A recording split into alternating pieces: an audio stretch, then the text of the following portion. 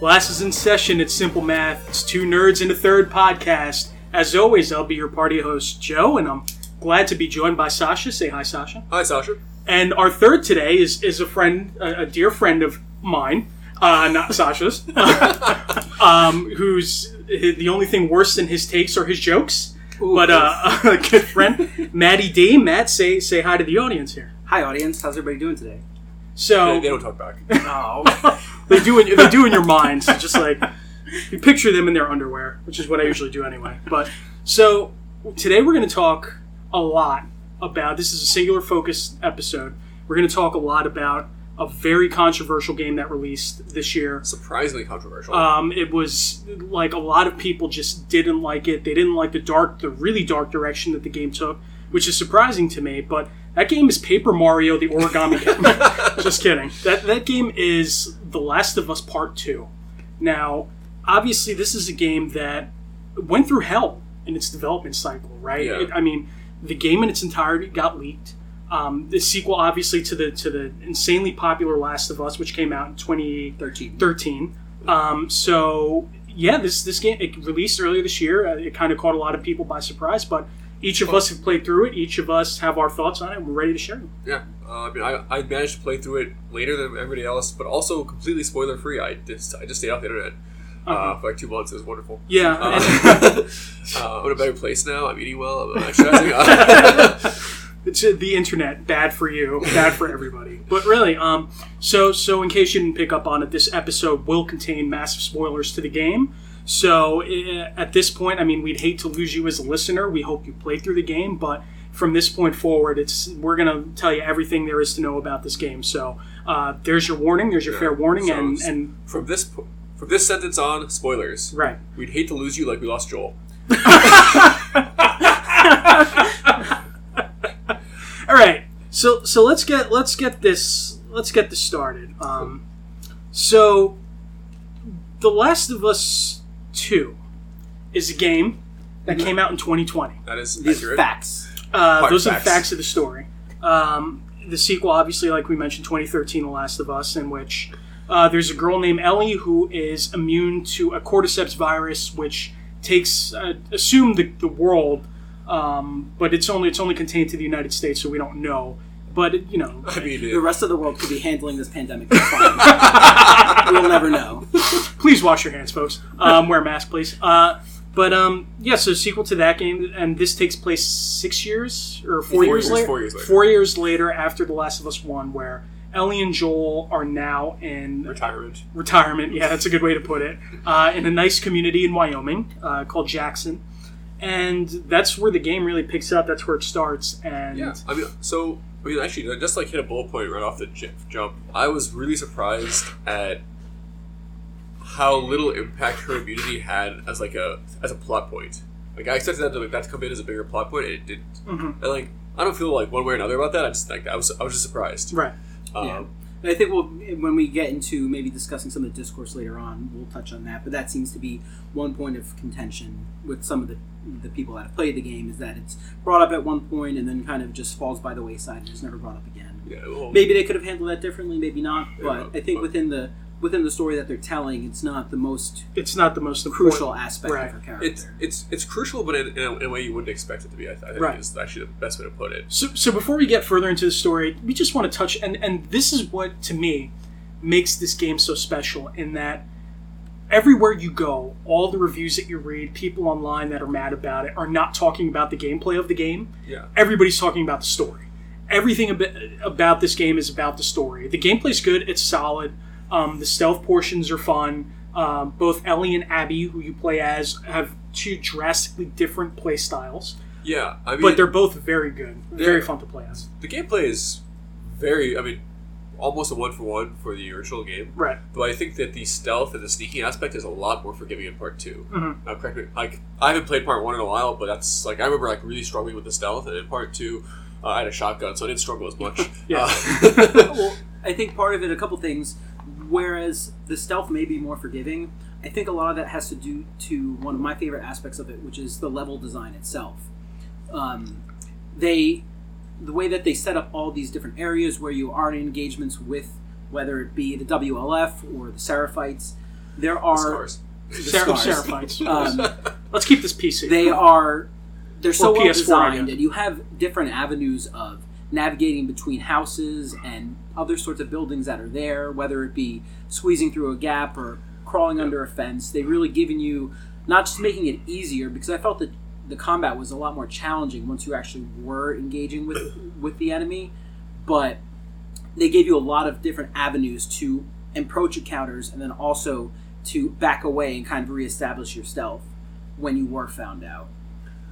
I think that's a very fair assessment. Yeah, I loved like being able to like sneak like under like busted walls or between cracked walls, and then like being able to approach from different angles. It was really, really empowering. Like where a lot of sometimes in stealth games you'll have one kind of way to approach a certain section. There was never really one way to approach any section in any of encounters that you've had in the game, which I thought was very, very well done. Yeah. So, yeah, I think this is going to be the brief of anything we talk about this game. That'll probably be the briefest section because the gameplay was not a problem. It's amazing. It's smooth. It's satisfactory. Playing as Abby makes you really appreciate having a solid knife. Man, I burned through those shivs. And who needs knives when you got those guns? I'd like to point out one more thing about the gameplay here, and that's and a lot of times when you play these games where you have like upgradable weapons and you actually have to spend resources to get the weapon, I actually felt a noticeable difference every time that I upgraded a weapon in this game. So that was nice to have too, where like the weapon sway and stability of a gun would be like.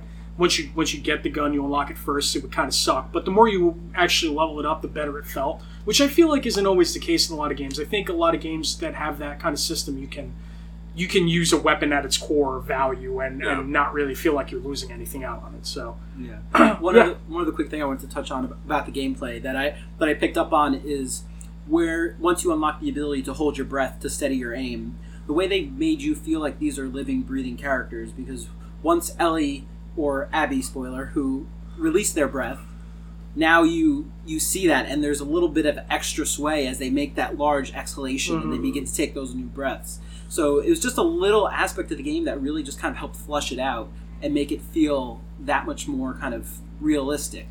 And how many times have I told you, Sasha, and I guess you too, Matt, it's the little things that make a good game great, right? And it's like little details like that that really help push The Last of Us for me to a whole new level. So now this next segment is going to take up most of this podcast, and that's the story and the characters, right? And this is what's gotten people their underwear all bunched up and shoved in someone else's mouth, I guess. But like, I don't understand why that's relevant, but it is to me. So it's relevant for a good time.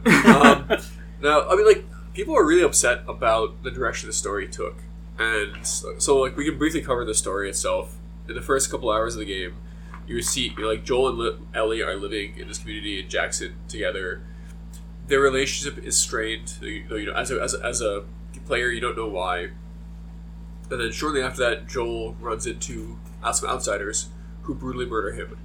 As Ellie sees it. And then, his head is currently lying on the 17th fairway somewhere after Abby took him for a 350-yard drive like Happy Gilmore. But what a swing, though. I mean, that form beautiful form. Beautiful form. And so, but like the first half of the game you play as Ellie trying to get revenge on Abby. And then the second part of the game is a flashback segment where you play as Abby while Ellie was hunting her. And then the last part of the game, you play as Ellie again, hunting Abby again. So there's a lot of, but people really don't like the fact that Joel was killed early. They really don't think that. They think the argument is that he's too smart to die that way. He was too cautious. He was too paranoid. Like in Last of Us 1, he was so careful all the time. And you see, this is the argument I have with people that had a problem with the way Joel went out. And it's a little multifaceted for me. So, Joel dies, like we mentioned, after Abby clubs his head off, quite literally. And not literally. Well, his head is still attached. Okay, but she beats the shit out of him with that 9-iron. Correct. So, but people are like, well, Joel would never give up his name that easily to outside of this and that. And to that, I have to say, Joel has been living in peace with Ellie in Jackson for 4 years, right? So he's with a group of people that he feels comfortable with. Right. So it's safe to assume that he's let his guard down. And it's not like Joel is a guy who grew up in the middle of the cordyceps virus. He was an adult when the cordyceps took place. So Right. it's not like he's not used to living a quote-unquote normal life. He already knows how to live a normal life. And it's not like he was a terrible guy before the cordyceps. Right. It was the cordyceps that kind of changed the way he was. We don't know that. He may have been a gun smuggler. But like, so the argument that is like, oh, but he was so careful and cautious in part one. It's like, well, that's because he was living a life of crime inside of a literal war zone where like the warring faction in Philadelphia. I forget what the game starts. I think it starts in Boston. Boston. Okay, yeah, Boston starts, and like there's literal war between the Fireflies and the faction he's with there, and he's also a smuggler for that for between the two organizations, and so yeah, like of course he's cautious and knows he's like what's going on. He's like living literally a dangerous life at the time, so of course he would be. But after 4 years of like settling down and like living a happy life and like encountering people from outside on a regular basis, ease up after a while. It makes sense, right? And I think also within the first game, they were on this journey, and they had an end goal that they had to get to Salt Lake City, in order to deliver Ellie safely to the Fireflies. So he had to take that precaution to make sure that he didn't jeopardize what the objective was there. Whereas now living in Jackson, they are, as you mentioned, they're living the closest to a normal sort of life and routine that they can, and also you not hunt cordyceps regularly. Also, they're trying to help people that may be in the area. They are bringing people into the Jackson settlement. So I don't think it's out of the realm of possibility that they find these individuals and they're something as innocuous as sharing their names. There's no way that they could have foreseen that this is the specific purpose why these people are there. 4 years later, right? It's like you said, there's no way that Joel's been living a happy / crazy paranoid life for 4 years. Yeah, it doesn't make any sense. Who is he, me? But that's the thing. That seems to be the main complaint that people have with this game is the way that Joel went out. Which what are they upset? I've said this a million times. Like a scoundrel deserves a scoundrel's death in media. We see it all the time. These guys never get away clean. Han Solo, right? Like, I understand that he, dying by the sun, by your hands, whatever I'm trying to say. By your son's own hand. By your handsome son's hand. I guess is what I'm going with. But death by your son is, like, not exactly a scoundrel's death, but a lot of people thought he deserved a heroic death. Mm-hmm. Same thing with Joel. A lot of people thought Joel deserved the heroic, guns blazing, kind of glorious death. That's not who he is as a character. And in a world that has consequences, in a lawless world, I'm totally fine with the way he went out. Was it surprising? Yes. Was I a little bit shocked it happened? Sure. Yeah, I was very surprised. Was I upset did I misunderstand? Because part of the genius of the storytelling too is that, if you play the first game, Joel stole Ellie, who could potentially be the cure for mankind, and shot up the Fireflies Hotel. So you think that these guys are just Fireflies and they're just there to exact revenge and this and that. But it's so much more than that. So, that's why you initially think Joel dies. It's a shallow death. Yeah. But his death springs a lot more. Sure, yeah, no. I mean, his death comes from a much more complex storyline, and it also produces a much more complex storyline. Right. And that's why Abby is such a great... playing the second part of the game as Abby, people also, claim they did not, connect with Abby as a character. And, you know what? I get that. Maybe you didn't connect with her as a character, but you have to at least understand where she's coming from. Right. You play... The second half of the game you play as Abby. You experience all her friends, all her her life literally for 3 days through Seattle, as well as numerous flashbacks and the immense the awful PTSD that she's lived with for years. Mm-hmm. That's literally consumed her life and destroyed her. Right. Her sense of normalcy. So yeah, I mean I know Joe is Team Abby over here. For me, the thing that gets me about Abby is that of all the characters that we've met in The Last of Us, whether it's the first game or this one, Abby had the most normal life going through the cordyceps virus, right? Her dad was a doctor trying to save lives. She grew up with the Fireflies, presumably, so these were people that, kind of had a handle on shit for the most part, or at least as much as you could. So, like, she had a very normal life up until her father was off by Joel, which is the tie into the first game. So, Abby was clearly, she was on the path of revenge. She was on that cycle of violence, and she's been looking for Joel. She's absolutely swole, because she's been training her whole life. Some would say she's big swole.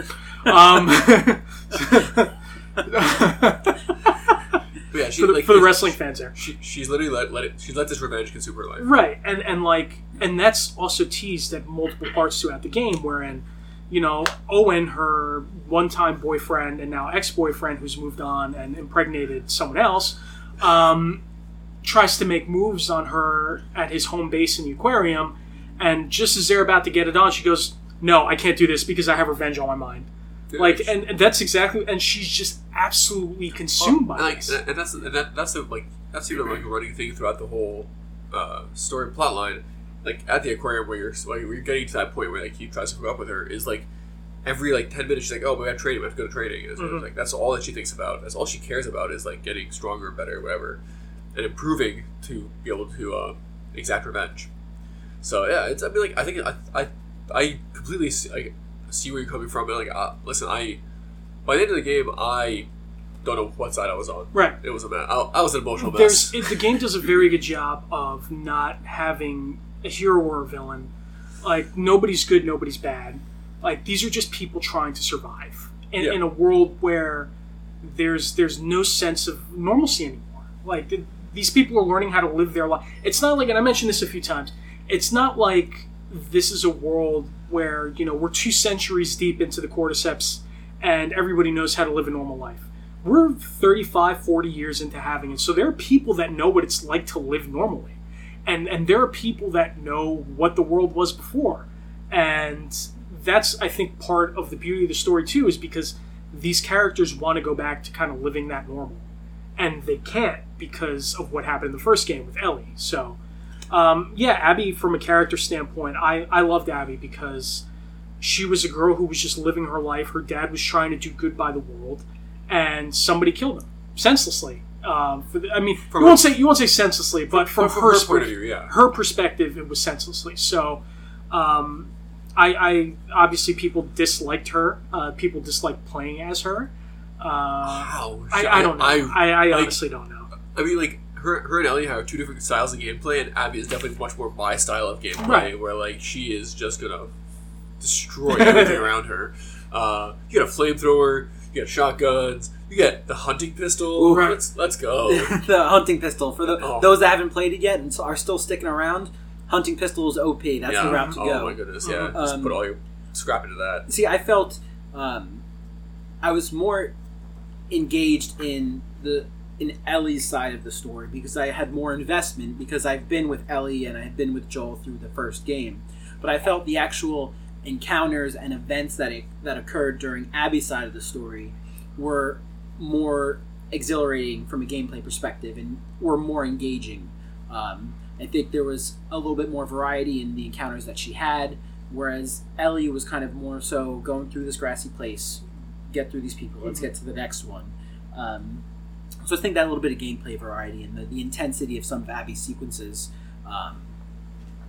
were a little bit better than what we experienced on on Abby's side of Ellie's side of the story. Right, and I think Abby too. What made me so interested in her as a character is where was it all going to end, right? Because the game starts and she gets her revenge, and that's it. Like she kills Joel, she leaves Ellie. So clearly she had no idea what the deal was with Ellie. She didn't care for Ellie. She just came for Joel, and that was it. Like, she's not a heartless murderer. She's just driven by vengeance. So, for me, Well, she is a little bit of a heartless murderer, but... But she's not. Like, she still suffers from the PTSD. Like, even when Ellie confronts Nora, she says, I still hear screams at night. Mm-hmm. Good, it's awful, but it's like, everyone... This affects everybody across the spectrum, right? Mm-hmm. And so, but, like, when you load into Abby's story, I didn't know anything about the game. And I was like, oh, I see what Naughty Dog's doing here. Nah, forget this. I'm still on team Ellie. Mm-hmm. No way. But the more I played as Abby, like I definitely like grew more fond of like the character. I understood the character's motivations I grew attached to all of her friends: Manny, Nora, Owen, his hair. I've heard big fans of Owen's hair. Listen, like I don't know where if he's like stolen all the shampoo that's left in Seattle, but like that was clean. But yeah, say he uses Head and Shoulders, but for Joel it would just be shoulders. But so like for me, like I knew what their intention was. I was firmly against it, but I was open minded enough, I guess, to let the game narrative do what it was doing and see like what did it have for me to discover, and I explored it. And I really like I said, at the end of the game, I couldn't tell you if I had to choose. I wouldn't be able to. I would like to stick on that open-mindedness part for a second, because this is another one of the critiques of the game. We'll talk a little bit more about them later, but for me personally, playing a video game, especially a story-driven video game, plenty of people don't like games for their gameplay style, or it's not a genre they enjoy. But when you're playing The Last of Us, you're getting into it because of the story, right? You're probably not playing it because of the gameplay. We all know that. I mean, sure, maybe you have a thing for zombies, but this is not your traditional zombie shooter. And if you've played the first game, which I'm assuming most people that played the second have, then you're not getting into it for a run-and-gun style game, right? Well, I would be curious to hear from somebody who hadn't played the first one and played just this one. Right. I would be curious about what that impression would be. Mm-hmm. Anyway. So for me, it's like, if you're playing this game, I totally lost my train of thought. Thanks for that. But that's what I'm here for. But if you're playing, I remember what I was going to say. If you're playing this game and you're not playing it through with an open mind, and you're just pissed that they killed Joel off like within the first for 30 hours afterwards. Right, and so like if that set you like, then what are you doing? Like, keep an open mind, play the game, make your judgment afterward. I feel like that's a very common issue with fandom these days, is that fans, again, listen, I love the passion fans bring to a lot of things. Like, you get excited for a sequel, you get excited for something, and like you Mets fans get excited for their season every year. Every year. And they have the right to do that. But, like, so you get, of course, you all the fan fiction in the world has all this, infinite stories about like which way this could go. Everyone theory crafts and like tries to figure out. And that's the fun part of fandom. It's great. But what's not fair is to punish the developers for not living up to your vision of what the game should have been. Just because it's not what you wanted doesn't mean it's lazy writing or a bad game or any of that silliness. And it's really the problem with. I think that's a problem. That's a problem with fans. That's on us as fans to be better. Because Last of Us 2 was an emotional roller coaster. That game was heartbreaking for me. Like for 30 hours of fucking heartbreak. I just. Oof. Like, I literally got... When you get to the aquarium with Ellie, I just stopped there for like 2 days. I was like, I don't know if it's like more cordyceps, or if I'm going to have to like murder some of Abby's friends. I just like, I can't handle this right now. It's too heavy. The game is so heavy. It's like it's a very, very emotionally draining game. But like, it's a very satisfying thing to play through and kind of work through, and that's why I feel bad for all the people who like played this and were just upset the whole time because they couldn't get their head out of their butt.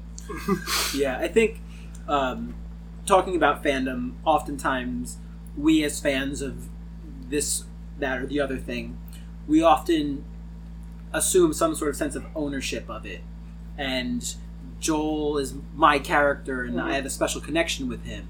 And I think we often lose sight of the fact that, okay, the creative director and the writer of this particular game, as strong as my connection may be with Joel, theirs is equally as strong, if not stronger, because they've developed them and they've seen them through this whole journey and, in a sense, raised them to be the character that you see as the end product. So I think a lot of people pointing the finger and blaming Neil Druckmann or Haley Gross or... Excuse me, his name is Cuckman. It's... I understand being upset with the story, but, we don't own those characters any more than these other individuals do. And whereas, it may be difficult for us to see Joel be killed because of the connection we have with them, to just assume that these people are masochists and they don't have any connection to the character, or they don't care at all what other people feel about the decisions that they've made. I don't think that's fair to the creators who are trying to come out and not simply entertain us, but to challenge us as well and present us with stories and content that maybe it's going to make us step outside our comfort zone of what we expect is going to happen. And that's a very good point too, because YouTube video, he's insanely popular, but I admittedly had never heard of him before. His name is Nathan Zed. He put out a wonderful 20-minute video discussing this game. And I thought Zed was dead. I have no idea what you're talking about. Are you talking about Men in Black 3? Pulp Fiction, Oh, guy. Pulp No, Fiction. he's talking about the Lost City of Zed. Oh, okay. Anyway. God damn it. This is why we didn't want to have you on. Anyway, so we're playing, and I lost my train of thought again. Yes. What do you Mission mean we? I accomplished. thought I just didn't want to have one. But we're just, so yeah, I don't know. I mean, Nathan Zed's video you were just right? Yeah, Nathan Zed video, and he discusses this too. We're like, yeah, Joel is your guy, but it's not a game's purpose to satisfy any form of entertainment. Really, it's not their sole purpose to satisfy your fan fiction or your vision of what the story should be. Which I feel like a lot of detractors and all the criticism of this game came to be were like they wanted an Adventures of Joel and Ellie game. Where like they go on a quest across the United States to try and Cure do the whatever, virus. cure the virus. Like that's what a lot of people thought it was. But anybody that played the first game knows that that's just not going to happen. Number one, because the whole guy takes girl from point A to point B, or guy takes son to point A to point B, or whatever is like that trope's been played out already. So they were never going to revisit that same thing in the second part. And number two, there's so much more to this world than just what happens with Joel and Ellie, and I think that they discuss that a lot, and they explore that a ton in this game. I mean, like, also, like, the relationship between Joel and Ellie's been explored in part one. Right. Doing it again, like, I think I get creative and, like, really, like, stretch and, like, really grind out some reason for them to have to bond again or whatever, but really, like, but why force this when they can go in an alternate direction that provides a new and interesting challenge for us fans to kind of explore. Like, after the first couple hours of this game, I had no idea where I was going, and I legit thought this game ended twice. Like, when you finish the Ellie storyline, I was like, all right, well, Abby doesn't murder me, thank God, and she lets me leave. Oh, I'm going to retire to a farm. Awesome. And then, like, oh, you keep playing. I'm like, oh, okay. So then, like, so like you play through like the Ellie storyline, you play through the Abby storyline, no one dies. I'm like, oh, great, we move on with our lives. Story's over. But then there's more. And, like, there's more gameplay where you play as, like Ellie, who hasn't quite given up on the idea of revenge, who still suffers from the PTSD and this trauma that she experienced. And that's a good segment to bring it back to Ellie. It is, and it's like it's this deeper exploration of this character. Like, she has been through a lot of awful things, and I love the angle that she doesn't forgive Joel on not sacrificing her to cure the disease. I didn't expect that. That was a surprise to me. But she has survivor's guilt. That's a real thing. I'm sorry, all you psychologists on Reddit don't understand that. But, like, it's just there's so many more deeper aspects to the game because they went with a different angle. And Ellie even says it in the game. She wanted her life to mean something, right? And the fact that Joel, and I told this to Matt a few days ago, the fact Joel fell in love with the job.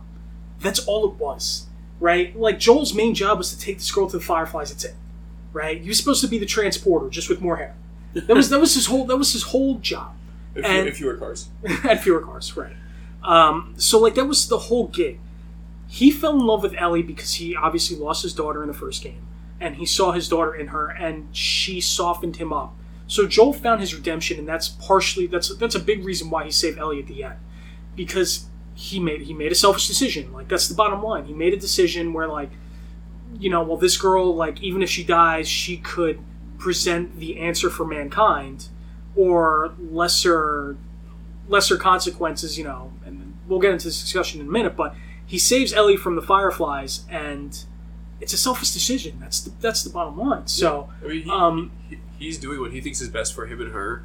He doesn't care about the rest of the humanity because he's like, in his eyes they're pretty awful anyway. Right. And so he's like, he'd rather save her than everybody else. And the thing about Ellie is we haven't, at least to this point in The Last of Us story, we haven't met anybody else that's immune yet. Yeah. So she's the one. She's it. Like, and there's no. We've crossed paths with a decent amount of factions and a decent amount of people looking for. Unless she's part of a duad in the Force. Dyad in the Force. Let's see a duo. Oh my god! Anyway, why? So yeah, like that's she's still this anomaly in a sense that she's which they use brilliantly multiple times throughout the game. I really enjoy that. When she's hanging upside down, and they try to like feed her to the clicker. Oh my god, savage! But yeah, it's she's unique, and so like, but instead of following the expected route and hinging the whole story on this, like, oh, we're gonna use Ellie to find a cure in a way that doesn't kill her. Like, okay, like that. I'm sure they can make a good game out of that, but they didn't. That's fine. It's okay that they didn't do that. And they explored this other angle that like led to a lot more complex feelings, and feelings are hard. Yeah, and with Ellie, as Joe mentioned, she tells Joel at one point in the game that her life could have mattered if he allowed her to be sacrificed.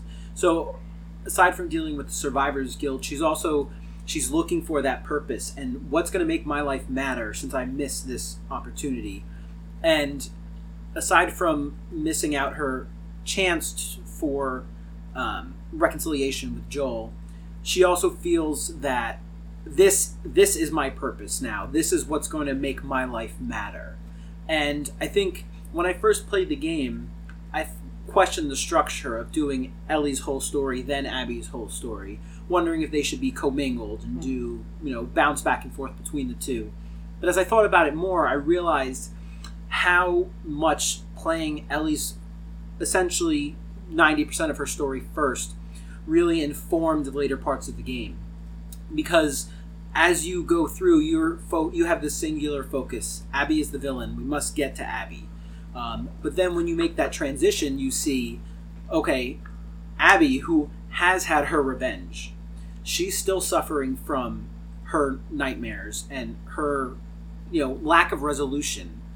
And it's only through her continuing on and doing something for someone other than herself, helping Yara and Lev with their needs and understanding the perspective and circumstances that someone that was her enemy, what they are going through, that helps her grow and move past the torment that she has from the death of her father. So then by the time you get to the end of the game and your final confrontation as Ellie with Abby, you're what's the word I'm looking for?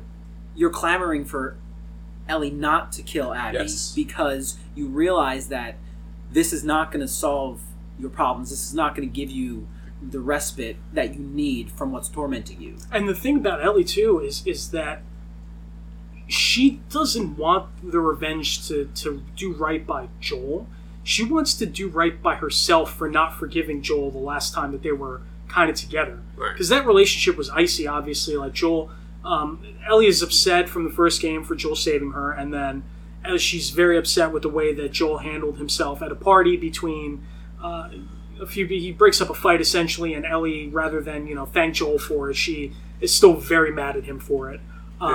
So like that kicks off their whole like icy relationship between the two, and then so she goes the whole game realizing that she's harboring this grudge against Joel, and she's killing people for Joel, but she's not. She's doing it because she feels like she's justified in her actions, but she's not. I mean, like it's yes and no. I think that she's angry at Joel for putting her in that situation. She's angry at herself for not forgiving him. She's angry at Abby for taking away that opportunity for them to reconcile. Like there's a lot of anger in the game, and like she doesn't. And as we've seen, Ellie is not good at expressing feelings. Like that's the thing. Like she really struggles with coping with her emotions. Even like sharing them herself with Dina or sharing herself with Joel is like very difficult for her. So I think this is a deeper exploration of like how like not like working on the resolution in a healthy way can be like so destructive on herself, because like she destroys her life when she goes for revenge the second time. And I actually feel it's the moments with Dina. A lot of people, again, don't want to jump too far ahead, but there has been some criticism about Ellie losing what made her the character that she was in the first game. And to that I say, well, look at the events of Winter in the first game and what she's been through. Which is so good. But we still see there are these tender, quiet moments with Dina, whether it be finding the guitar in the music shop and Ellie playing Take On Me for her. Dina sucks! Who said that? Who said that? A troll, that's who. There are still these tender moments that show that there's still that person that Ellie was previously, but she's gone through so much anguish that it's difficult for her to kind of be that person all the time. It's only when she has that connection with Dina that she's able to do so. And maybe one day she would have gotten that back with Joel and been able to share those types of moments with him. But as we said, Abby kind of took that opportunity away from her. And actually, she took Joel to Topgolf. I mean, like the other thing is also I think that Tommy also took that opportunity away from her, because after Abby lets you live and Ellie and Dina go home and have a baby and I'll have Jesse's baby. Rest in peace, Jesse. And he was a real one. Jesse was a real one. And they seem to settle down into this normal-esque life where they're doing laundry, they're herding sheep. Ellie is still suffering from her trauma. She hasn't quite dealt with Herding it. sheep? You mean Last of Us 2 loyalists? Us sheeple who just love this game blindly without thinking it through at all.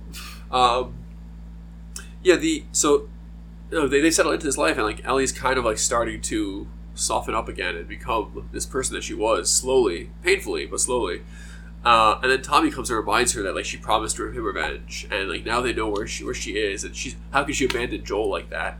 And he just throws her back into his life of turmoil because revenge is all he has left now too. Mm-hmm.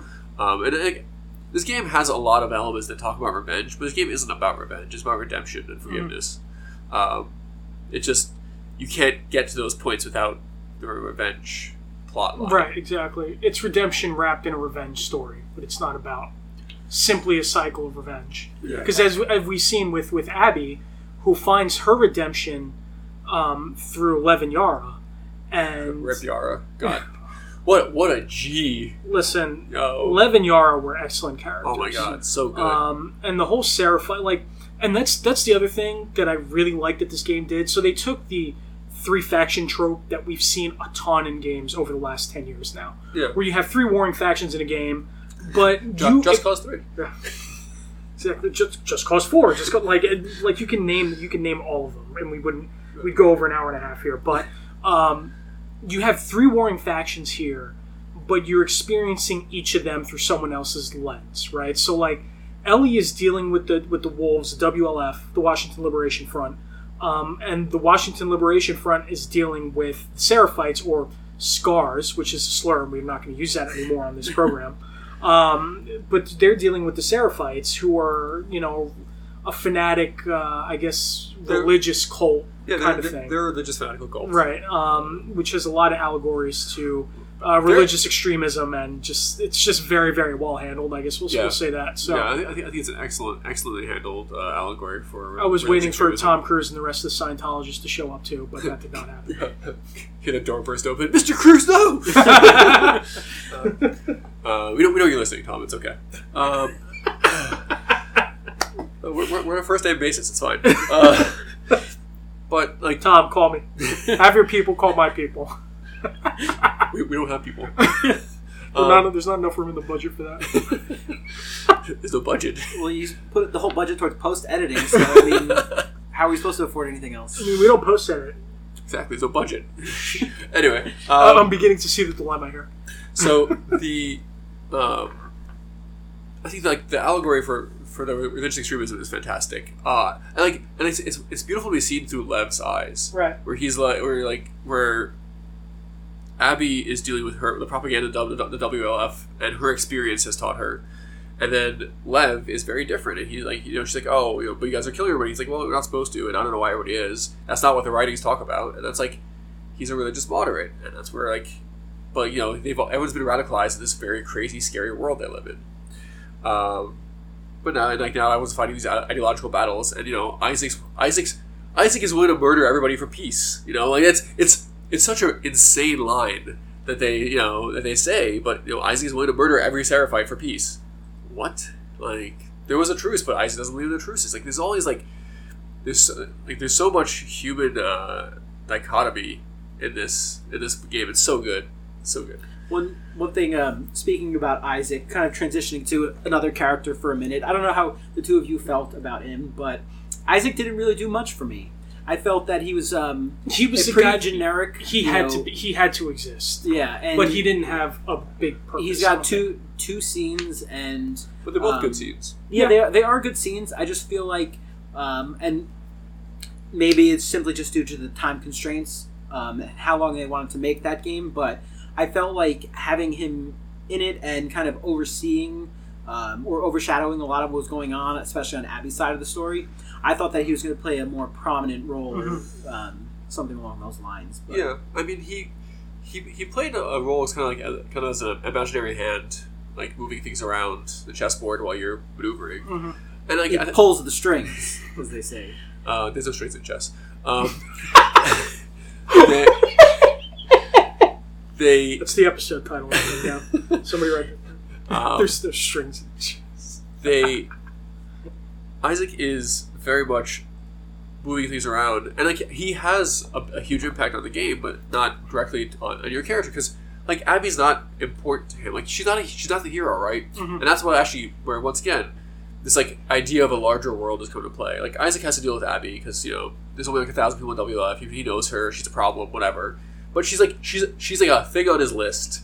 He doesn't have time for that. He's waging war against Seraphites. He's dealing with like an angry population. He has an army to manage. He has all the other shit to do, and like Abby's just a pain in the ass. And so like I get why he's not a bigger part, but like I think the two scenes that he was in were very impactful. Like when you first go see Isaac, that was horrific. Like the torture hotel they kind of weave you through. Oh my god! And actually, I mean, I don't necessarily agree with your assessment of his relationship to Abby, because he seems to, pretty clearly express what he sees as her importance to this attack that they're waging on the Seraphite Island. How he planned for Abby and Manny to kind of lead the charge in the first wave. So I think. I actually kind of feel it's more so the opposite, that he wants to keep Abby under his thumb because he realizes the value that she could have if she were fully to his side, as she had seemed to be throughout the first portion of her story before she actually met a Seraphite and began to empathize with their perspective. That's a fair read. Fight! That's all we got time for today. I think it's a fair read. I think like, it could go either way. Like Dina. That's all we have time for today. It's hard to say. Somewhere Jesse's weeping. I was going to also say I didn't realize that Ellie was such a big Rick Springfield fan. Because she had to have Jesse's girl. Thank you, everybody. It's sorry, last being on this podcast. You won't hear from me again, probably. So. Not because he won't be on, but because Sasha will kill him before he leaves this apartment. No. The setup was great, and then you fit into it. It was just, I think it's hard to tell because Abby doesn't have the hints are there because everyone seems to know who Abby is, so she does have this importance within the organization. But it's hard to tell if it's because of that or because she's been there for 4 years and. It's not a very long tenured place to be, It's a war zone, so it could go either way. I'm okay with that reading as well. I don't think it impacts. I just think everybody's super scared because Abby's jacked. Yeah, she looks like Batista out there, man. She's gonna just powerbomb someone through a table, or club through a face, one way or another. I don't know. I think Isaac was a powerful character. I think he had the right amount of screen time. Right. Because again, it keeps this idea of a bigger world. And things are moving outside of the character's control, which I like that. It's weird. I like being in a game and being given that sense of a larger world outside you when you're not that important sometimes. Mm-hmm. Being the hero is awesome, but sometimes it's if everything's about you, it's a very small world. And the thing about Isaac too is that for me personally, I think once you get to the island with Abby at the end and you're trying to escape and Isaac bites it. And Yara blows his face off. Right. And I think oh my god, that scene was so good.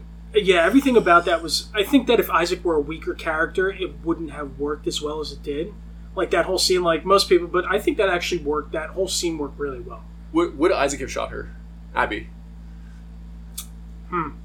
I think so. I think so, because Isaac comes off like he's got, like, super fragile masculinity.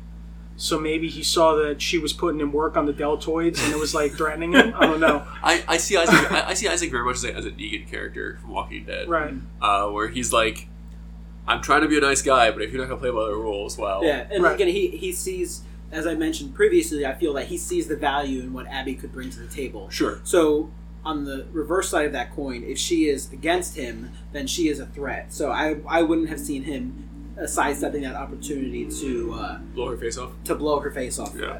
Let's talk about a few of the normal As characters. I so eloquently put it, So we mentioned Dina a few times, and Dina is... the best character in the game, hands down.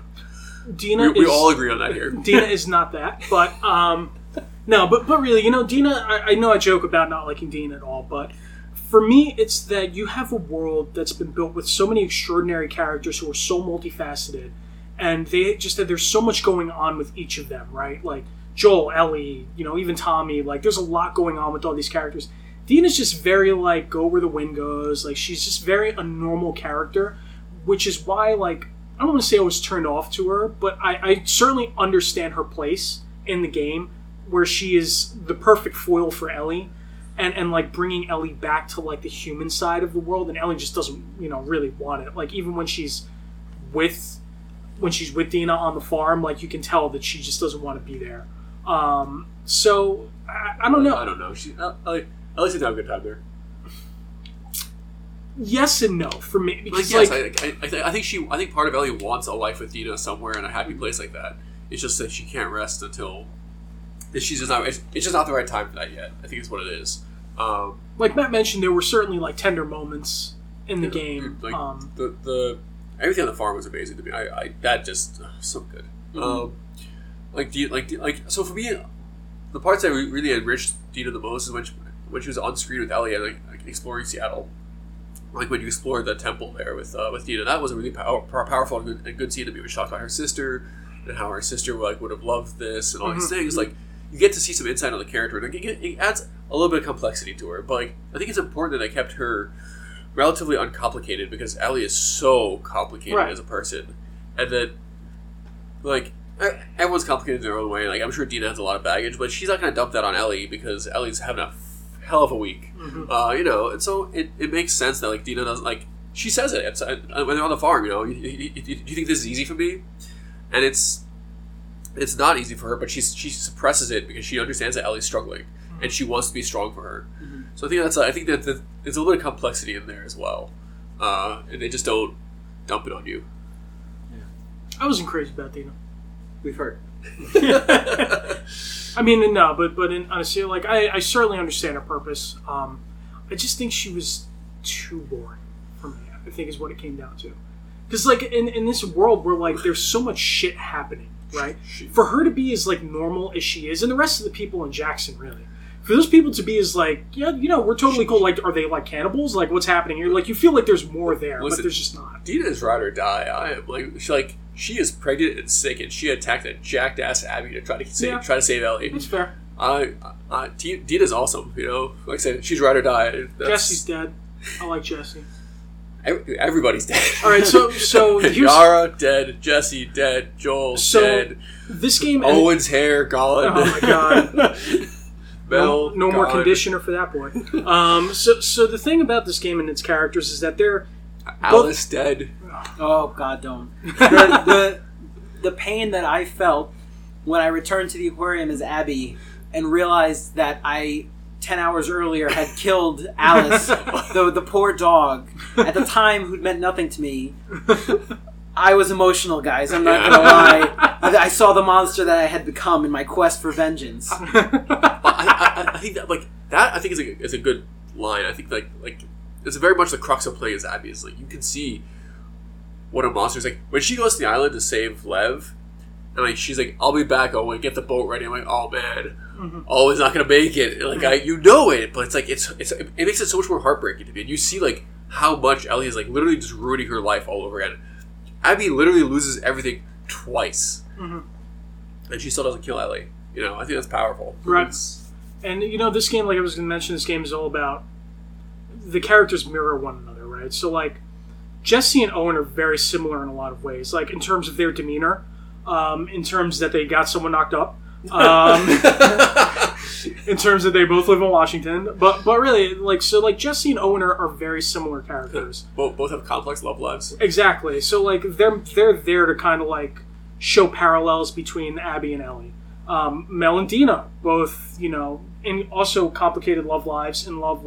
Abby's in love. Mel's in love with Owen. While well, let's be honest. Mel had like some real gusto to tell Abby to go F off. Yeah. And not come to Santa Barbara. I'm like, bro, she's gonna punch you in the face with that arm. That's gone. Would she punch her in the face with her foot?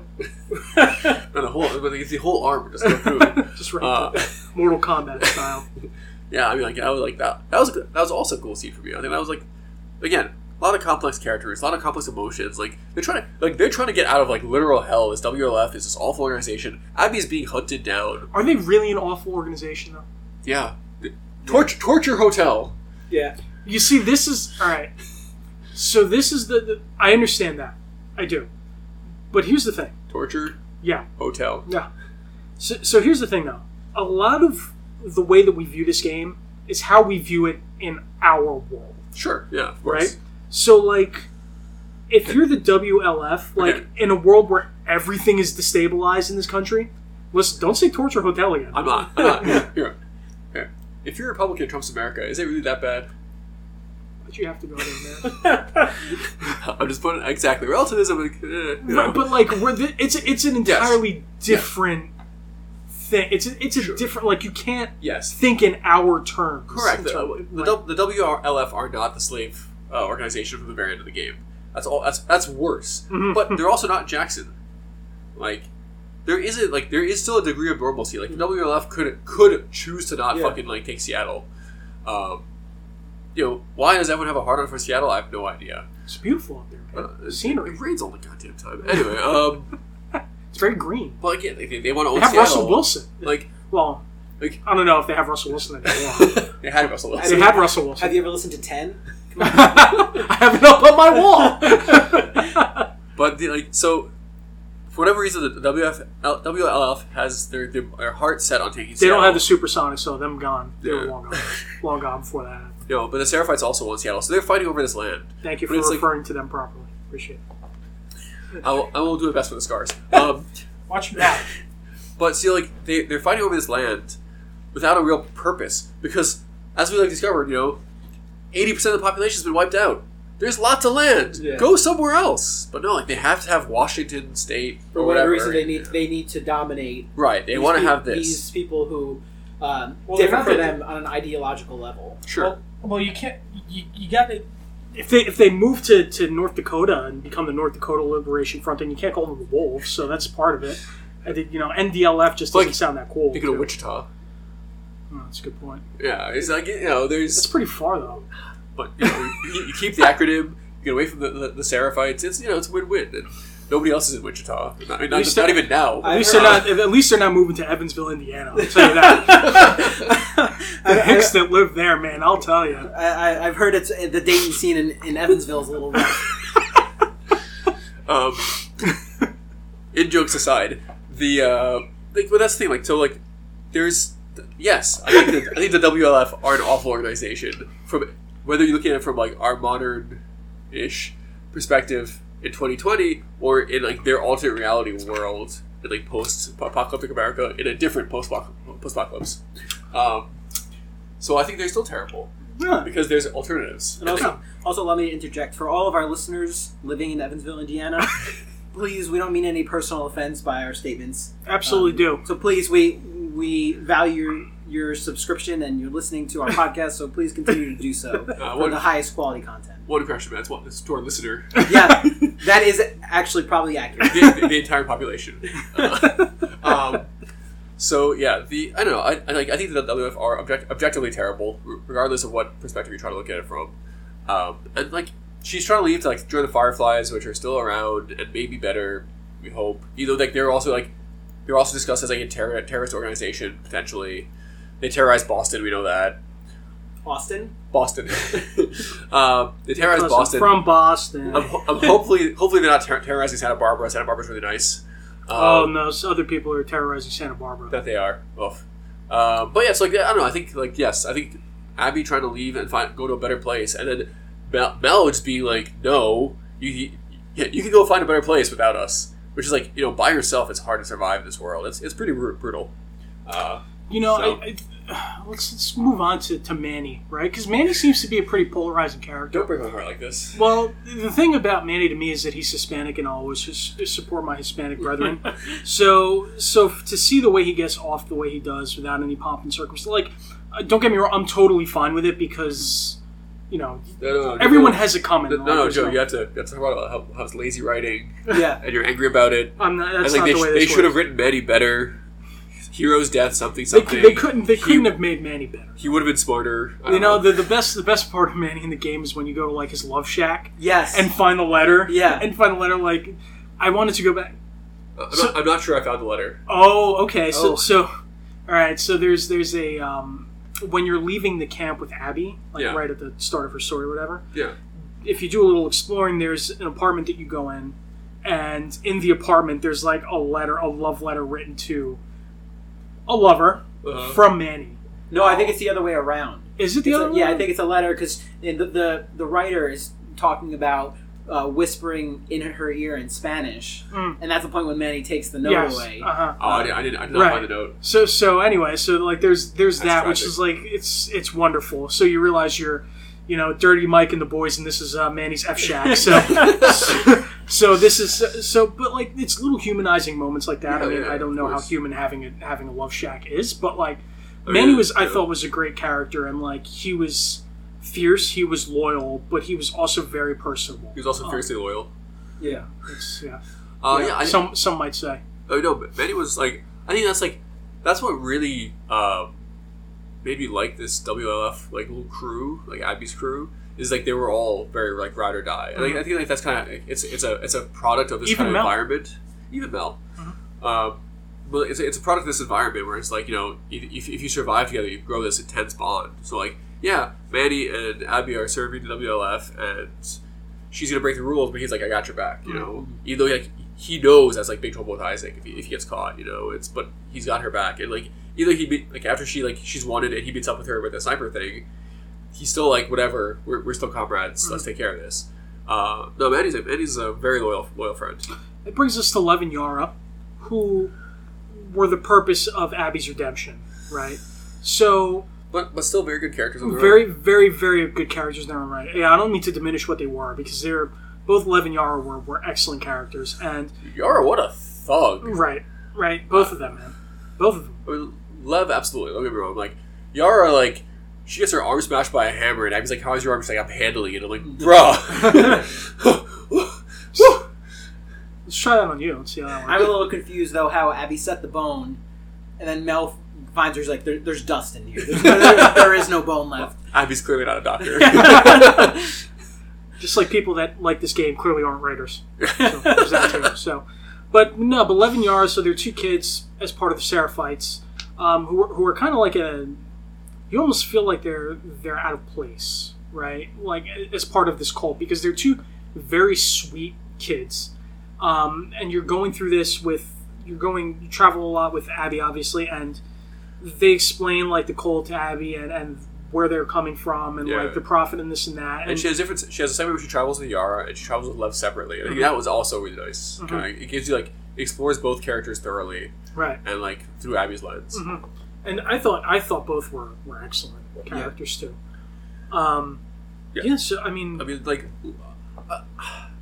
it's. I know, like, people are going to get out like this because we're like, liberals love SJWs, but like you have two female lead characters, you have a trans character, and you have like a series of other minority characters in the game who are all like main characters in their own way. And they like, but it doesn't feel plugged.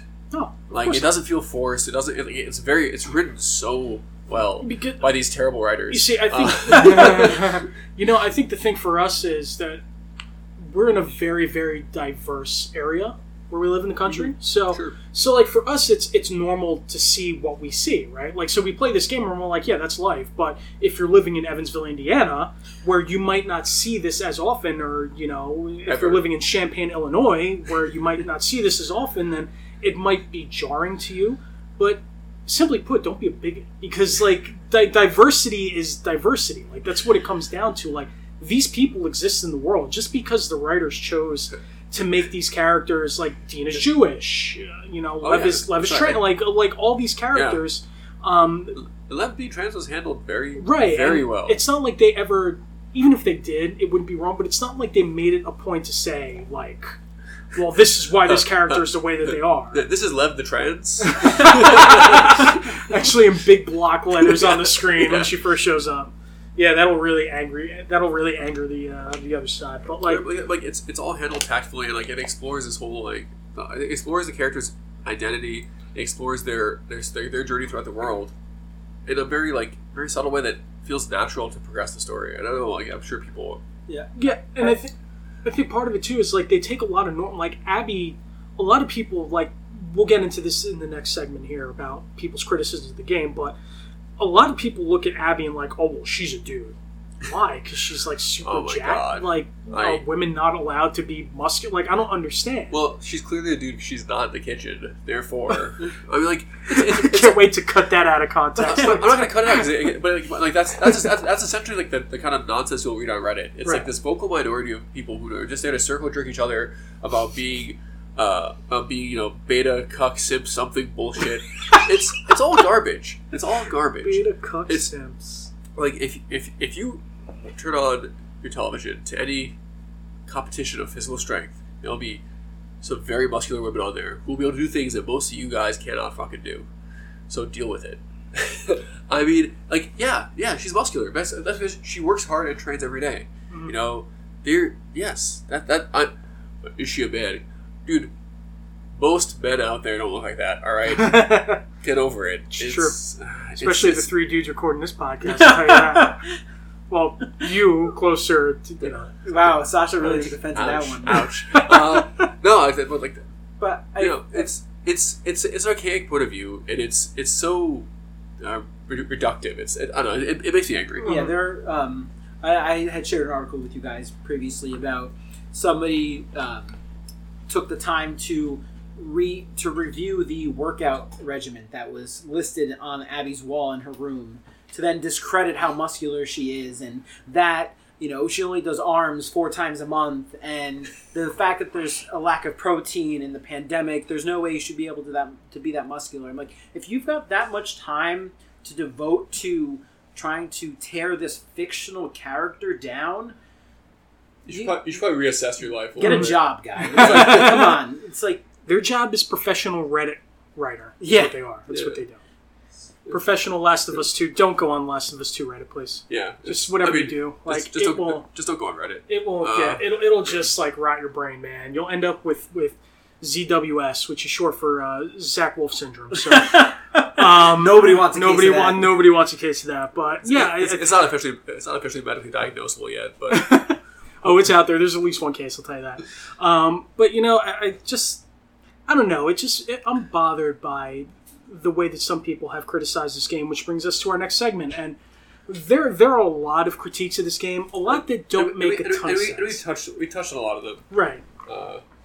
But yeah, we could definitely move on to some of the bigger face palms. So all right, so we talked about Joel giving away his name. Yes. But just to revisit that, I think it's a stupid criticism because, like we mentioned, characters develop. Yeah, it's been 4 years. Characters change. Right, and some people were saying, oh, well, he's got PTSD. Like, there's no way a guy who has PTSD would, be so naive in that situation, which I think is nonsense because, like we mentioned, he lived a normal life before this all happened. So it's not like he's unfamiliar with living a peaceful life, which is stupid. And also, I mean, within the context of the game, I don't recall any evidence showing that Joel is suffering from any sort of PTSD. Right. Granted, we don't see it from the same character perspective that we do with Abby or with Ellie after the events of Joel's death, but still, I mean, sure. I think that's somewhat of a leap to make to assume that he is suffering from PTSD from the events of the first game when it's not really alluded to at all. And also, and if he was in the first game, maybe he found his peace here with Ellie.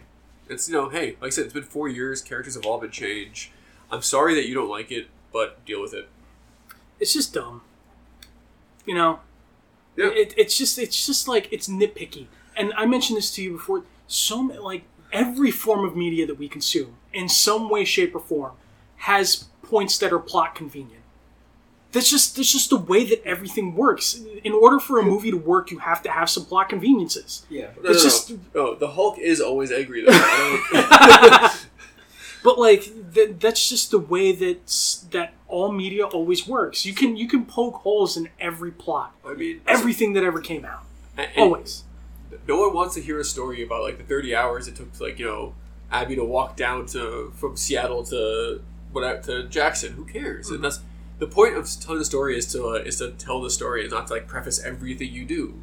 If every game you played had to be set up as meticulously as the Last of Us fans wanted, nothing would ever get made. Right. And plus, there may have been more information within the original script, because as with any movie or television show, typically there's more information that's on the page than what actually gets translated onto the screen. So there may have been things that fleshed these particular areas out a little bit more, or clarified things, or brought new perspectives, but those things may have just got left on the cutting room floor because there wasn't, weren't enough hours, so to speak, to put into the game to include all that information. Absolutely. So, all right, so here's one I'm going to leave for you guys to discuss. This one, because I think we touched on it a little bit, but Dina's pregnancy was more plot point than character... was more plot point than it was actual important to the story as the game unfolded, which I'm not sure I necessarily buy that. I would agree with that. I think first of all, it shows complexity of dating and that they're in a post-pandemic world, as we're all familiar with these days. Actually, none of us are, but don't out us on this podcast, bro. That'll be ugly for everybody, man. But it's also, I think that she is the potential for Ellie to have a normal life after her revenge story, and Dina's pregnancy does so much more than that, because it as Jesse points out, how Ellie's still out there for revenge, even though Dina's not feeling well, and this is important. It's her life and the baby's life at stake, and Ellie's still putting her revenge ahead of all these things. And then even when she's like, "Oh, let's just go get Tommy and leave," they go to get Tommy, and she's like, "Did I say Tommy? I meant Abby." and it shows her this pregnancy shows the ugly side of Ellie coming out and this need for revenge, and it also gives her something that is worth living for after the revenge that she throws away. So I think that there's a lot more to it than that. And I do think there is some importance to the development of the character of Dina herself with the pregnancy, because she mentions that she's not careful. She realized sex. Got it. Yeah. She realized while they were still on their way to Seattle that I think I'm pregnant, and she could have spoken up at that time and been like, "Hey, Ellie, you know what? Maybe this isn't the best idea for me to be going here, but I'm gonna head out." But who did that to you? But it shows these bitches better be wearing Jimmys. it shows the loyalty that Yes. Dina has to Ellie, that she recognizes that the importance of this and that Ellie can't do this on her own. So she makes that sacrifice and continues to forge ahead with Ellie, knowing that, okay, maybe physically this isn't the best choice for me to make, but I'm committed to Ellie and helping her through this task that she feels she needs to do. Yeah, no, I definitely don't. I don't think that was just a beat they wrote in just to, because they're bad writers or whatever. Tommy's character wasn't expanded all the way. Well, no, they got me with this one. I got nothing. No, just kidding. Would you like to? Okay. Tommy, first of all, was a side note. He was an asterisk in the first game. So, okay. And then, so he's definitely a much more full-fledged character in this one. He's not fully expanded on? No, he's not. But is he relevant to the story? Kind of. Is he in the story? Kind of. Oh, good. So like he's there where he needs to be. I think Tommy's kind of an asshole at the end of the game. Oh, big time. I mentioned this earlier because he comes and pulls Ellie out of this peaceful life that she could have retired into essentially, and lived happily with a child and Dina and on this beautiful farm. Oh my god, I would live on that farm. Beautiful place, and he comes and rips her out of this. I think they were living in Evansville, Indiana, too. Definitely not flat enough. Only there can you see your dog run away for 3 days. But he comes and rips her out of this because he's literally thrown away everything in his life for this revenge, and now that he has nothing else and he can't execute the revenge, he comes and dumps it on Ellie. And so like his character is there. It's just subtle. It's not, again, it's thrown in your face like a lot of the other story elements kind of are. But Tommy's not a main character. He doesn't get a main character. I don't know, writing. That's fine. I don't know. I didn't think that I didn't feel like I needed to see more of Tommy, and I'm glad I didn't see less. I don't know. Yeah, I feel like he's, especially coming in towards the end. I saw him more so as the, I guess, kind of like the warning or the sort of the foreshadowing of this is what this revenge cycle is going to lead to for Ellie if she continues down this path. You see, Tommy has lost literally everything, and that's, like I said, that's where Ellie is heading if she continues down this same course and follows him along that path of revenge. So yeah, I mean, I agree with your point as well. Maybe not. You can't have a full flown 30-hour character arc for every single character. Right. I mean, could Tommy have been fleshed out a little bit more? Possibly, if you made him a larger character within the story. But most of the time that he's in the story, it's them trying to catch up to him. Yeah. So he doesn't have a lot of screen time, and based on the structure of the narrative, there's not really an opportunity to, because they're constantly trying to catch up to him. Yeah. No, there's no opportunity for it. I can't think of a reason to do it more. Like, you know about Tommy. Him and Joel have a similar backstory. They survived a pandemic together. They, like, Tommy, you learn more about him, how he did awful things. He worked with the Fireflies. You learn about Tommy. You get more detail, but I don't need to know more.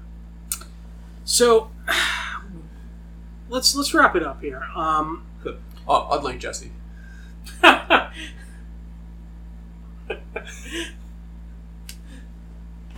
Not supposed to be high-fiving a pandemic, but that was worthy of one. So let's just discuss the end of the game here, because I found the end just absolutely perfect in so many ways. Right, so Abby passes on her chance to kill Ellie. Right, Ellie decides she wants to try and off Abby in the water. I legit died there because I didn't want to kill Abby. It's like that. Like, you wish it was like I did the same thing. Where, like, I wonder if this is one of those hidden moments where it might give me a choice. Yeah. To what I do with Abby here, but like instead you get murdered. Right. Spoilers. But I thought that whole scene was just. That was an expertly crafted, emotional roller coaster. Like Nathan Zed discussed in the video, which we plugged before. And now again. Now again. The first thing that... So Ellie finds Abby with the Rattlers, which are in Santa Barbara. And the first thing that Abby does after she's cut down by Ellie is go to save Lev. Mm-hmm. Right? Like, so revenge isn't even on Abby's mind at this point. Yeah. Like, she's a shell of herself. Her muscles are gone. Her hair is cut. Like, she looks nothing like. She's been a slave for a month. Right, like awful. It's awful. Just everything about it is bad. Murdering those slavers was probably the most satisfying in the game. Right. They're like, oh, and here's a silenced SMG. Thank you. So Ellie loses a few fingers. She goes to play guitar. She realizes you can't when you try and strum on the controller, which is a cool mechanic that the game has, and that's like one PS4 exclusive. And that's like one of her connections to Joel is to play the guitar. And we realize she's not have the fingers to do it. I mean, that's pretty tough. I mean, she's not in Black Sabbath, so she can't play guitar with missing fingers. Yeah. But, I just thought everything about it was just so perfect. Like, I don't think you could have ended the game in a better way. than the way that they did. I mean, I'm not a good enough writer to get creative around that, like everyone else on Reddit is apparently. But no, I think it's Fight me, Reddit. We're calling you out. But yeah, I don't know. I thought it was like sad and beautiful at the same time. It was, she'd lost everything, but she'd retained her humanity in a sense, where like she had decided to not murder someone who'd clearly been suffering and lived an awful life for some time, and like who's clearly like been through their own shit.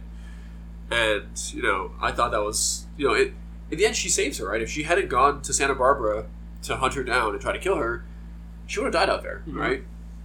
So in the end, like, not only does she not kill her, she actually saves her and live. And not to mention, even bringing it back a little bit before that, when Abby and you have the Abby and Ellie fight in the theater, and Abby tells her, like, I never want to see you again, like, never show your face around me again, because next time I'll finish it, right?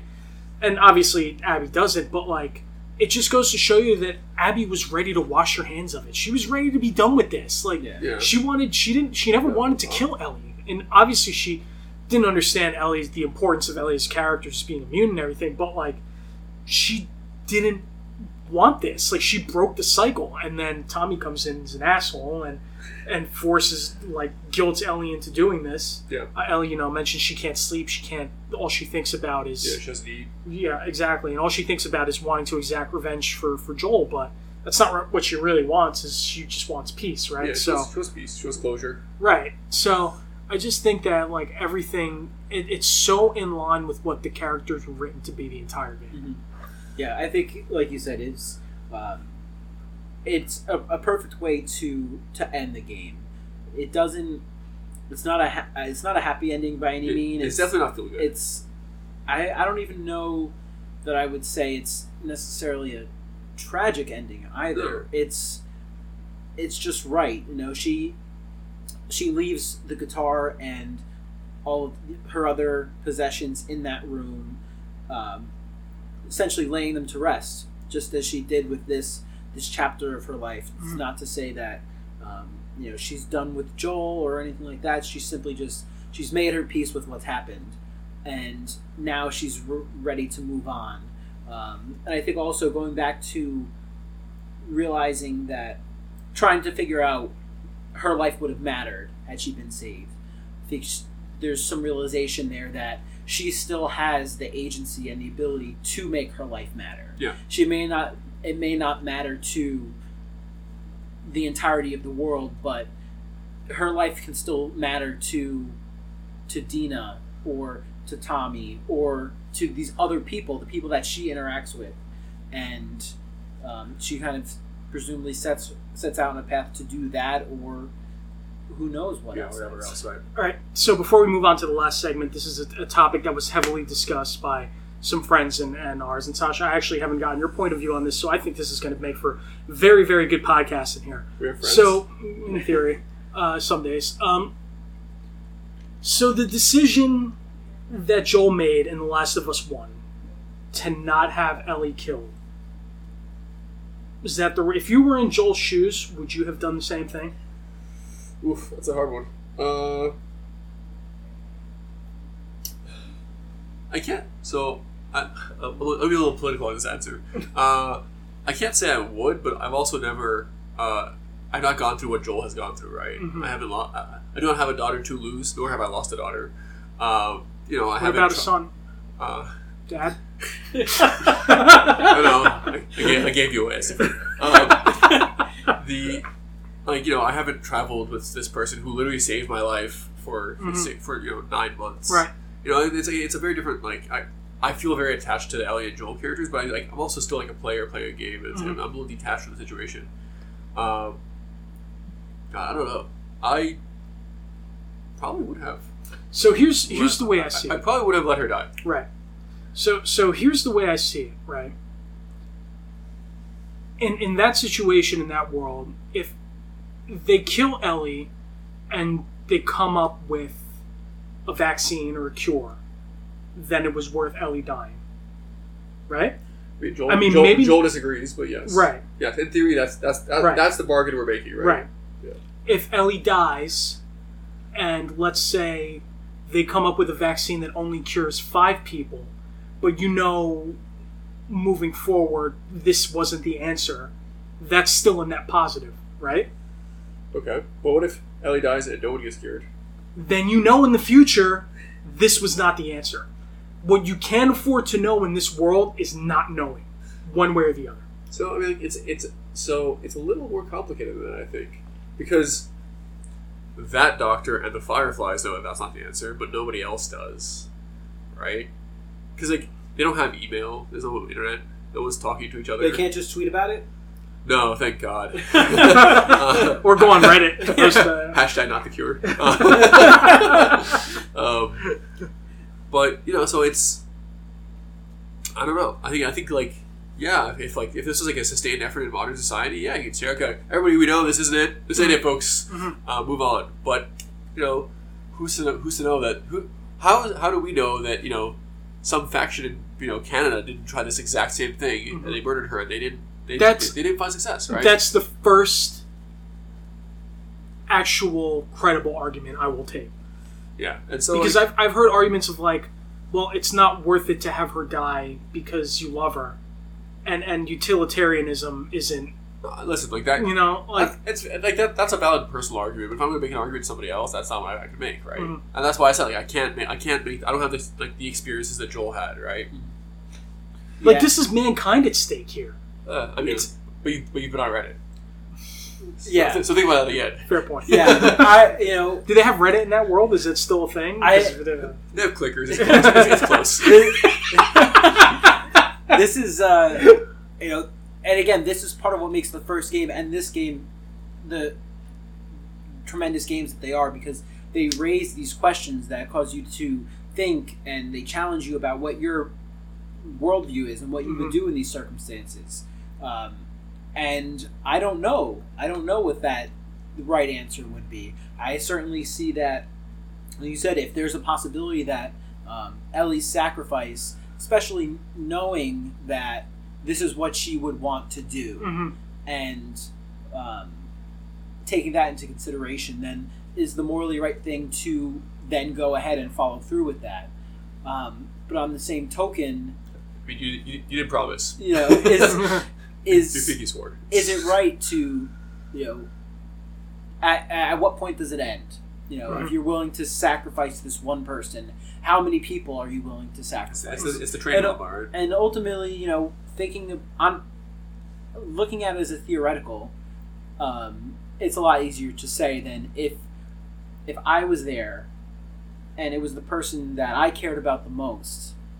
Let's say the only person who cared about the planet. Nebula. Yeah.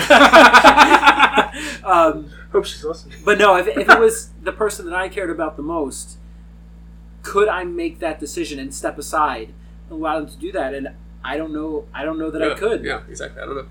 It's tough because you're also like taking the life of how old is she in the first 14-year-old girl 14, in your hands, and you know, like you could look at it as, well, she's got the rest of her life to live, or she just doesn't, or she might not understand the gravity of what her life really means. I mean, in the second game, you get the feeling that she totally understands that. Or like she says that her life could have meant something, right? But also, like, she was older at the time. She was like 15, 16. Right. In that flashback, and like there's all sorts of things that just complicate it more and more. And like, yeah, but like, if you had asked her at the time, she would have said no. You know, Joel didn't give her the choice, and that's why she's upset with him. I get that. You know, but I would have lost her. I would have done it myself. You would have killed just anyone. Not even thinking twice. Any one of you. I'll put each and every one of you on the operating table. I don't care. Doc, how did it work? Try this guy over here. Just keep going. Is he immune? I don't know. No. Just throw him on there. Why not? Coming next week, the One Nerd podcast. After Joe has sacrificed all of us to cure the coronavirus pandemic. just call it nerd. I like it. Good ring to it. All right. So let's. If we know anything about video games, there's going to be a part 3, right? It's open-ended. I would think so. Right. I actually didn't think the first one was open-ended, so the sequel kind of surprised me when they announced it. Pleasantly surprised. Let's talk about the only thing that matters. I believe this is now the fastest-selling or the best-selling PlayStation exclusive that's ever been. I believe it surpassed Marvel Spider-Man. Okay. So there's money to be made out of The Last of Us Part 3. Mhm. So I would be shocked if there is not going to be Right. another one. And I do hear that companies like money. This is true. In theory. People in general, Yeah. usually. Especially companies. Yeah. So yeah, Um, where do you guys think this is going next? And is this a game, probably the game of the generation? Is that safe to say? Where we go next, I think Ellie's hunt for purpose.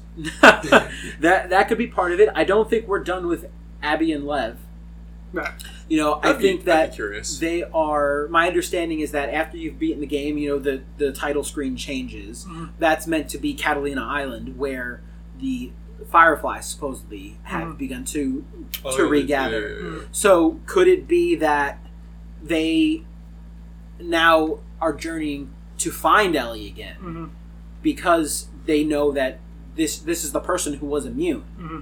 So now we parallel between Abby and Lev on a quest to find Ellie. Meanwhile, we have Ellie's story of this is what is going on in my life until they eventually meet again. Tell you that Reddit will have a heart attack if they have to play as Abby's again.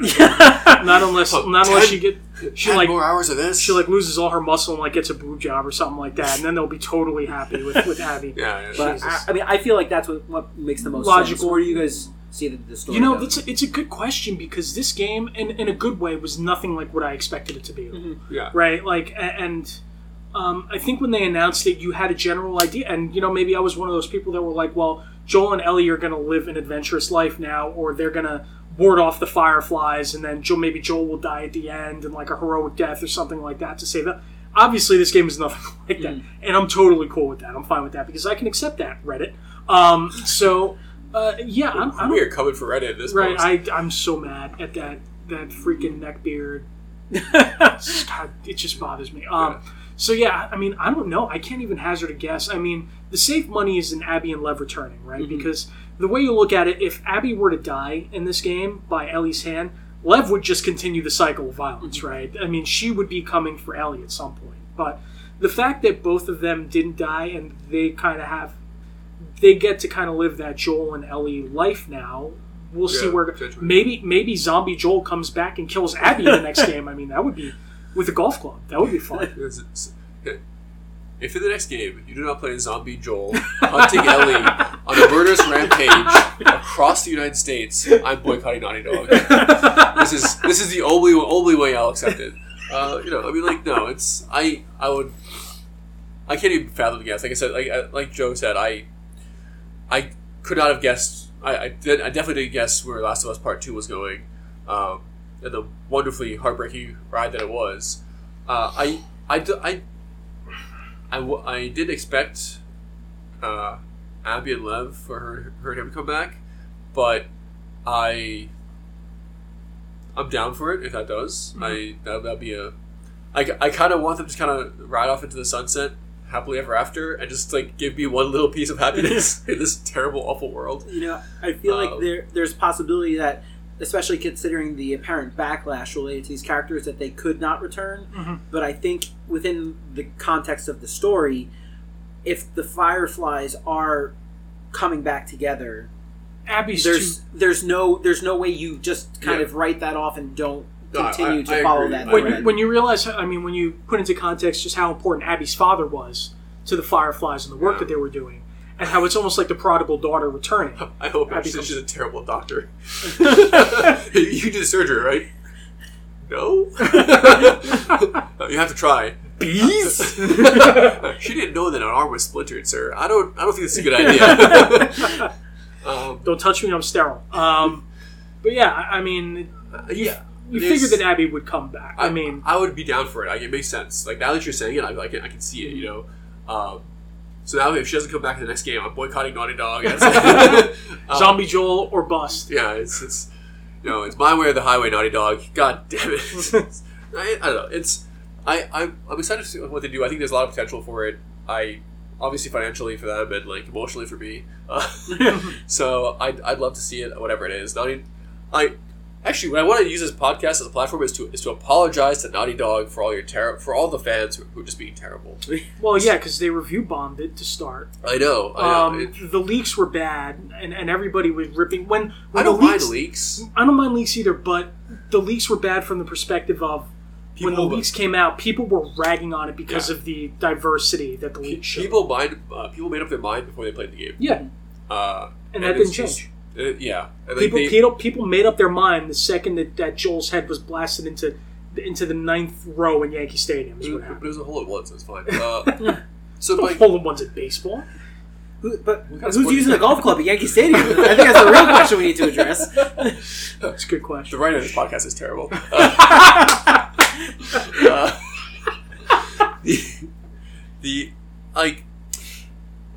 I lost my train of thought.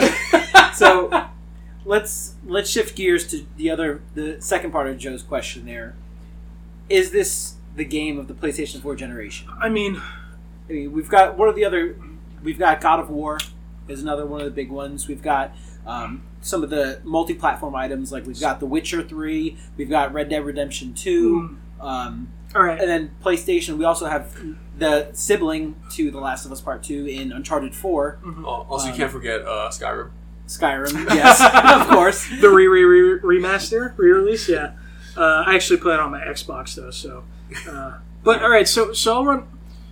I freaking love Spider-Man, right? And I loved Spider-Man because... while I expected to play like a fun superhero game, I didn't know that game would have the heart that it did. Yeah. And it just like the relationship between Peter and Aunt May, when this game had the balls to do what the comic books never could, and that was kill Aunt May. Mm-hmm. And I thought that was, I mean, I'm sorry, Aunt May, I thought that was marvelous. Like, because we really haven't... Pun intended. You should apologize to us for that pun. Nice. It was not intended, by the way. But... don't be a coward and intend your puns. Can't. I always do. Oh, I know. So like I love Spider-Man. God of War I thought was excellent, but I just think like it was very like point A to point B with the boy, and I think like boy, right, and I felt like everything with Kratos and boy was very good, but like I don't know, it didn't hit home with me quite like other games in this generation did. Red Dead Redemption 2 was a steaming pile of dog shit. I'm sorry. I just like that if you want to direct your anger somewhere, Reddit, you should direct it at Red Dead Redemption 2. Spew your vitriol at that. Because that game was riding horse from point A to point B for 40 hours until something kind of happened at the end, with an 8-hour epilogue after that. Of literally shoveling shit. It was literally...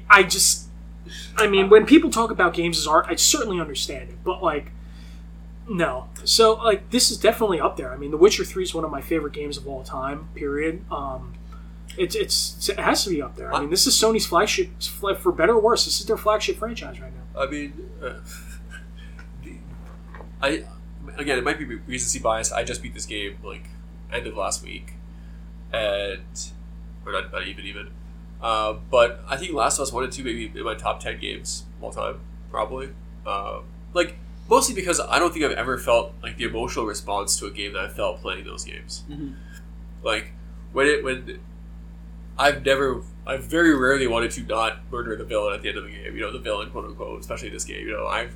I've never wanted Ellie to just stay put so badly in Wyoming on a ranch somewhere. I'm like, please do not do this. This is such a, like, no, I don't want to adventure and kill more people with you. I want to live on a farm with Dina. Yeah. Like, I've never felt that emotional response as strong as I did with those games. And that's why I love them so much. That's why I was so excited to play them. That's why it's one of the 3 games I bought this year at full price on launch. It was that, Final Fantasy VII, and Sushi Ghosts. But which is a tremendous game, by the way. Ghost of Tsushima, I just finished. Wonderful game, magnificent. It's in progress. But so I think it's definitely a contender for game of this generation. I can't think of a competitor against it. Maybe Witcher 3. Spider-Man's great, but it doesn't hit the same highs, I think. I think, I obviously I haven't played as many of the games of this generation as the two of you have, but That's because you play Rainbow Six Siege all the time. Yes, Rainbow Six Siege. I'm well known for having the worst possible aim that anyone could ever have in Rainbow Six Siege. Only thing worse than your jokes and your takes is your aim. Ouch. But, I mean, really, when the two games that I think kind of come to the top of the list, and not to just, beat a dead horse for what everybody else talks about, but, Red Dead Redemption. God of War. Mm-hmm. And it's ironic because I've always been the God of War guy. It's always been my go-to franchise. But as great as this most recent one was, it didn't...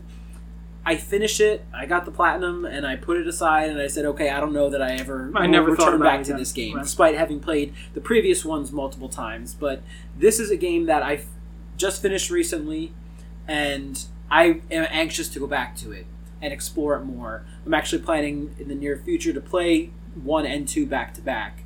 And I think that, combined with the challenging themes and the story that's being told and the characters and how they're developed. I mean, for me, I think this is it. This is, if I was going to tell somebody to buy a PS4 and get one game, this is the game I would tell them to get. Mm-hmm. Certainly fair. Certainly fair. And it's especially awesome when Samuel L. Jackson shows up at the end after the credits and ask Elliot to... tells her about the Last Avengers initiative. It's just tremendous. I mean, this guy's in everything. Talk about a twist. Right. Well, one other thing I wanted to talk about as far as the quality of the game is to ask you guys, The Last of Us versus The Last of Us Part 2, who you got? Which is... All right. It's a tough question, right? Because they're both very, very different games in like what they try to accomplish. Last of Us ends on a happier note, so I have this like much fonder memory of it. Mm-hmm. Where like the giraffe, tears. Mm-hmm. And like but Last of Us 2 is a much more complex game. And like I did not want to go back and play it immediately because I wanted to sit with that game for a little bit. Like I started up Ghost of Tsushima. I played about an hour or two of that, and I put that down. I said, you know what, I need to like not play any games for a little bit and just sit with Last of Us 2. I need some me time. Yeah, just gotta think about it. I need to like I just need to sit on it for a long time. So Paper Mario, man. I'm playing League of Legends, way worse. Oh my god, why? So glutton for punishment. But I think Last of Us 2 I think is the better game, but I think I'm more likely to replay Last of Us 1. See, the thing that comes to mind with me is another original and sequel that shares the same titling structure, and that would be The Godfather and The Godfather Part 2. I think about Aliens. No, no. So, but Aliens is a better analogy. I think when you look at The Godfather and The Godfather Part 2, The Godfather Part 2, one with its use of flashbacks and multiple narratives going on, and the increased scope that the story took. I think it's very similar to the transition from The Last of Us to The Last of Us Part 2. And I think, objectively speaking, there are many aspects of The Last of Us Part 2 that are better than the original. Just like there are aspects of The Godfather Part 2 that are objectively better than the original. But I know it was you. With the original, with the original having laid the groundwork in each case, it's tough. It's tough. I mean, I think if I had to choose, I would probably go with the original, The Last of Us, by a very slim margin at this point. Right, and I think just to put a bow on this, I think you look at The Last of Us, the first one, and it was just very so the plot was simple, right? But it's the way that it was told that made it so good, right? Like taking bringing point A to point B is something that we've seen in movies, and just I don't know about Bergman's Virgin Spring at all, but it's just something when it comes to Last of Us 2, it's just it's so nuanced, and the little things that make the game so good. Abby's nightmares, and the way she wakes up from her nightmares, and she's exasperated until the last time she wakes up peacefully after she saves Lev and everything's okay.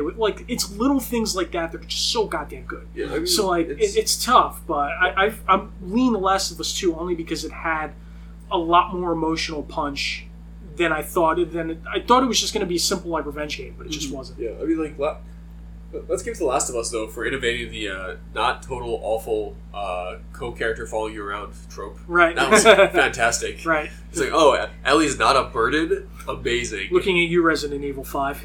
Son of a bitch. Or 4, for that matter. But yeah, I don't know. I would take Last of Us 1 by a slim margin, but that's only because like it has a little. It's a little more simple, and like I don't have to deal with hard emotions all the time. And it has, like I said, it's mostly for like the feel good ending on that one. But I think that it really says something about The Last of Us Part 2 when you talk about the original having a happy ending. Right? like again, I'm going to refer to Nathan Zed video again, but it was tremendous. And he said, so The Last of Us 1 is a game about hope that ends in misery underneath. The Last of Us 2 is a game about misery, but ends with hope at the end. Yeah, I would agree with that. So I think that's like, it's just, they're two perfect foils for one another in a lot of ways. So, yeah, I think that's just, I mean, this is a long episode, but we were just so excited to talk about this damn game. Because if you couldn't tell, the three of us were massive fans of it. We could not disagree more with a lot of the criticisms. We could have went on for 2 hours, 3 hours talking about this. We're almost there. Yeah. So we're gonna call it quits on this. But you, fair listener, tell us what you think. You can drop us a line, a tweet at 2nerds1/3. You can send us an email at 2nerds1/3@gmail.com. You can find me on Twitter at Joe Rivera SN when I'm not spewing bad baseball takes. Sasha, why don't you give them your Twitter? At Wild761, where I tweet sometimes. You can find Matt at your local accounting firm. And we hope to have Matt back on someday, hopefully not to talk about movies, because that's where he does most of his damage. But, Matt, it was wonderful having you on. Thank you for joining us. Very happy to be here. So until next time, fair listeners, please, please, please remember to support your local comic shop. Take care.